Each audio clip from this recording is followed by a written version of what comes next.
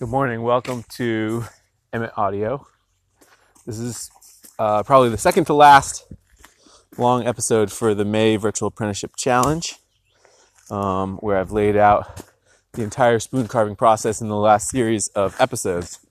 Today we're going to be talking about micro chamfers. If you hear me pausing, it's because I'm also chucking tennis balls for my dog who's going stir crazy after a couple days of not enough exercise. So where we left off yesterday, the back of the spoon bowl was done, but we still need to do micro chamfers on the rim of the spoon bowl to match the micro chamfer that we put in on the inside of the spoon bowl, right where it meets the rim. So we need two more. We need one that connects the edge to the top rim and one that connects the edge to the bottom. Because the one that connects the edge to the top rim is trickier, I always do that one first. And the reason it's trickier is that it's easy to forget that from the neck of the spoon up to the tip of the spoon is going uphill in the grain. Or largely from the deepest part of the spoon, which is close to the neck at the shoulders, is going uphill in the grain. And what this means is that if you hold the knife as you're making these tiny little micro chamfers flat, level to the top surface of the spoon, and or even close to flat, and try and cut that little micro chamfer going around the rim, you're actually going to rip the grain right out because that's uphill. And the spoon is at its most delicate at this stage, and so the possibility that you would completely ruin an almost finished spoon is very real. The way to avoid it is to, if you think of the top face of the spoon as the reference face, as being horizontal, the way to avoid it is to hold your knife at 45 degrees or more, closer to 90 degrees, to make that micro chamfer. And the reason that works is because then you're carving from the high point downhill in the grain in that orientation. You're treating the spoon as though it were flipped on its side. And in that orientation, you can go from the widest part of the bowl around to the tip and the shoulders and be just fine. But a lot of times people make the mistake of holding their knife too flat, and it really messes things up. Once you do that, and again, what I described yesterday was that you want to take as little as possible. It's just a light scraping cut. You want to take the tiniest little bit. You almost don't want it to be noticeable at all. But you do need to do it because otherwise burnishing won't make nearly as much of a difference. And one of the easiest ways to get really consistent about the thickness of your micro chamfer is to just let the knife itself be the weight that is applied, be the pressure that is applied. And that way, where'd that ball go? There it is. And that way, you can be really precise and consistent about it in a way that's difficult to achieve I'm running after a ball that's rolling downhill. In a way that's difficult to achieve if you're trying to apply any amount of pressure, because any change in that pressure that you're applying will show up as a difference in thickness of the micro chamfer. So once you've done the top, then you do the bottom. The bottom is much more straightforward because you can sort of have the knife at any angle. It doesn't matter. It won't tear out. But again, you go from the size of the bowl around to the tip and the shoulder. And then the last thing I do before I consider myself done with the actual knife part of the spoon is I will reduce the keel on the back of the handle as much as I think is necessary. And remember, I've left this deliberately long so that should I need to leave it thick because the neck got super narrow because I kept going back and forth, that is my insurance policy against just completely ruining the spoon. But usually at this stage, there's a little too much keel left on that neck. And now is the time to remove it. Just with a simple pull cut with the tip of the handle pressed against your chest. And I just define the new line I want the keel to have and then blend in the facets on either side of it to the facets below. And it's just important to make sure that the line flows nicely. That's it.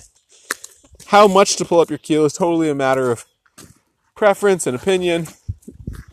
And for me, it sort of changes all the time. I will say that you need less than you think you do, particularly if you have the right amount of thickness in the neck. We're talking a millimeter here or there makes all the difference.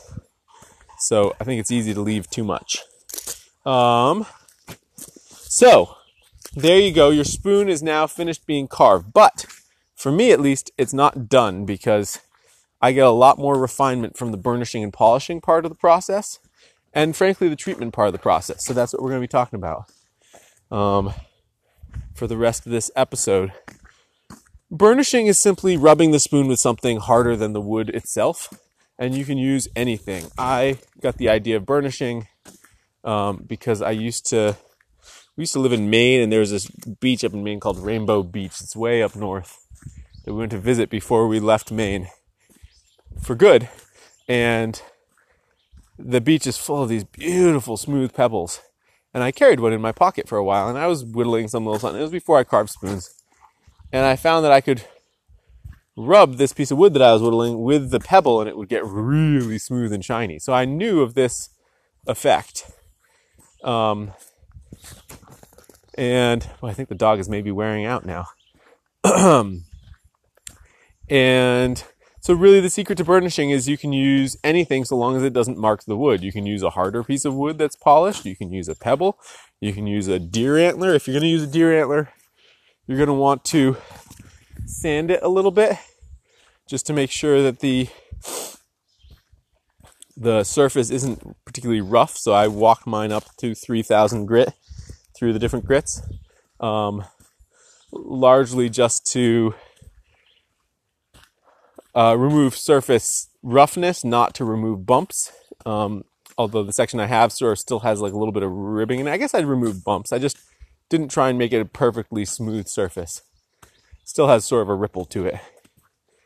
And I cut my deer antler down so that I had a little section at the end that was fatter, that was curved over, that I could use to do the sort of center of the bowls, deeper things.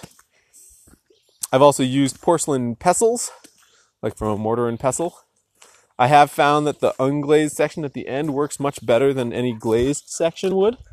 I know people who use the backs of metal spoons or the spine of a knife blade. I wouldn't really recommend that one, but for some reason people say it.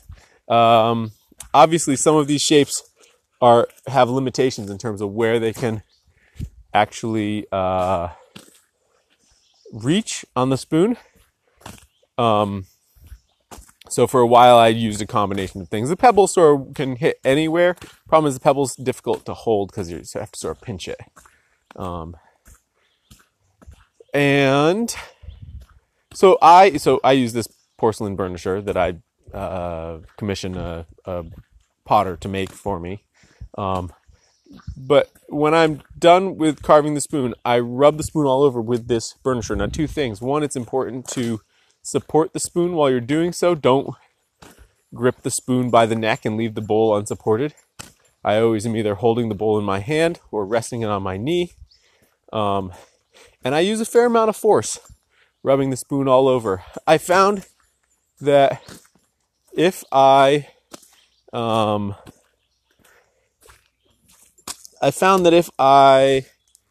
go for a long time, I tend to lose all the definition of the facets, and I didn't like that. So I use a lot of force, but I do it only for about a minute, maybe less. 30 seconds to a minute to get all over the spoon.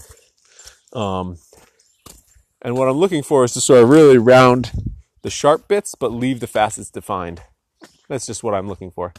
Then the other thing I do is I use the side of this broomcorn polisher that I somehow came across. I had a student who asked me if I knew about French polisseurs, which is these polishers that are used actually scrubbing with the end grain that French furniture makers would use to polish their furniture. And I tried the end grain of a bunch of broom straw, but it scratched the wood because until it sort of wears down and gets soft, the spoon wood is just too soft and markable for it to work well. But what I found was that the side of the thing actually did a remarkable job because it has a little bit of flex.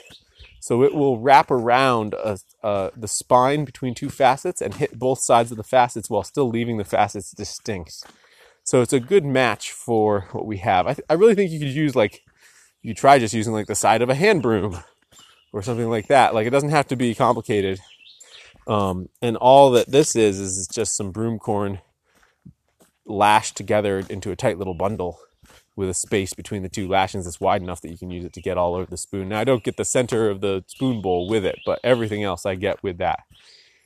And then I treat the spoon. Now, I used to be on the linseed oil bandwagon like everybody else, and I always hated how it tasted.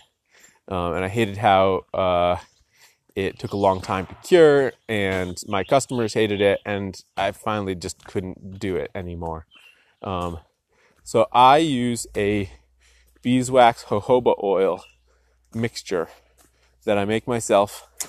That's a 2-to-1 ratio of oil to wax. 2 parts jojoba oil, 1 part beeswax. I just heat it up in a can over the stove burner until the wax is melted. You want to make sure you leave plenty of room in the can for the whole thing to expand without bubbling over the top. And once the wax is melted, I turn it off and I give it a good stir with a chopstick. And then I let it cool in the can. And by letting it cool in the can, what that means, rather than pouring it into tins, is that I can sort of stick it with a chopstick a bunch of times once it's cooled, and that will break up the sort of waxy structure, and then it's easy to scoop it into the tins, and it makes it easy for me to scoop it out with my fingers from the tins. Whereas if you pour it into the tins hot, it will set, and then it will be much more difficult to pull out of the tins with your fingers. The reason I like this is that it doesn't change the color the way that linseed oil will yellow the wood. It is completely neutral tasting. It smells like beeswax, which is great. And the jojoba oil won't ever go rancid. And it's also hypoallergenic. So that's what I use. So if you're not going to do a heat treat with that, you don't need to use much. Just a little lick will do you. Because all you're basically trying to do is protect the wood from smudges and make the color pop. The wood doesn't really need to be treated to be fine. I think there's this idea that you have to treat it, otherwise it won't last well, and that's just not true. You can leave a spoon completely untreated and it will be totally fine. You might get some smudges on it. Now, obviously, as soon as you start using it, you're gonna have patina built up. But if you're making spoons to sell, it's an important consideration. The other thing that I do, however, is a heat treat where, hey Willa, you want to go? Here we go. Where with this heat treat, what I do is I smear on a bunch of the jojoba oil beeswax mixture, and then I hold it over a stove flame burner, and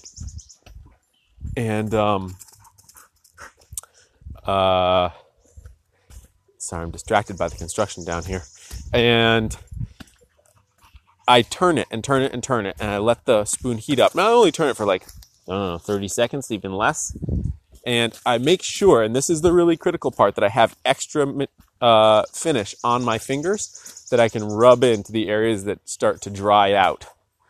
If you don't do this part, it will get rougher in those areas where it sucked in all the moisture and didn't have enough. You need to make sure that you have more than the spoon needs. Otherwise, you're not going to get a smooth finish. But you'll feel, once it's rough, as soon as you smear on extra, as long as it's still hot, it will immediately get smooth again, and it'll stay that way. So that's an important part. And what I found is that the heat treatment hardens the wood, which I think is really valuable in an eating spoon, to have the tip of it be hard. And really in a cooking spoon or anything. So for me, it's a really valuable part of the process. The crucial part, though, is having that extra bit on your hand to rub in as things heat up, so that you don't end up with a rough spoon from the pores being all open and wanting something and you not giving it to them. So And then the nice thing about my treatment is that unlike any of the hardening oils where you got to give them time to cure, you just wipe off the spoon once it's done with a rag, and then you're good to go. So, and you're ready to use it immediately. So that's how I finish my spoons. That's the end of the spoon carving process for me.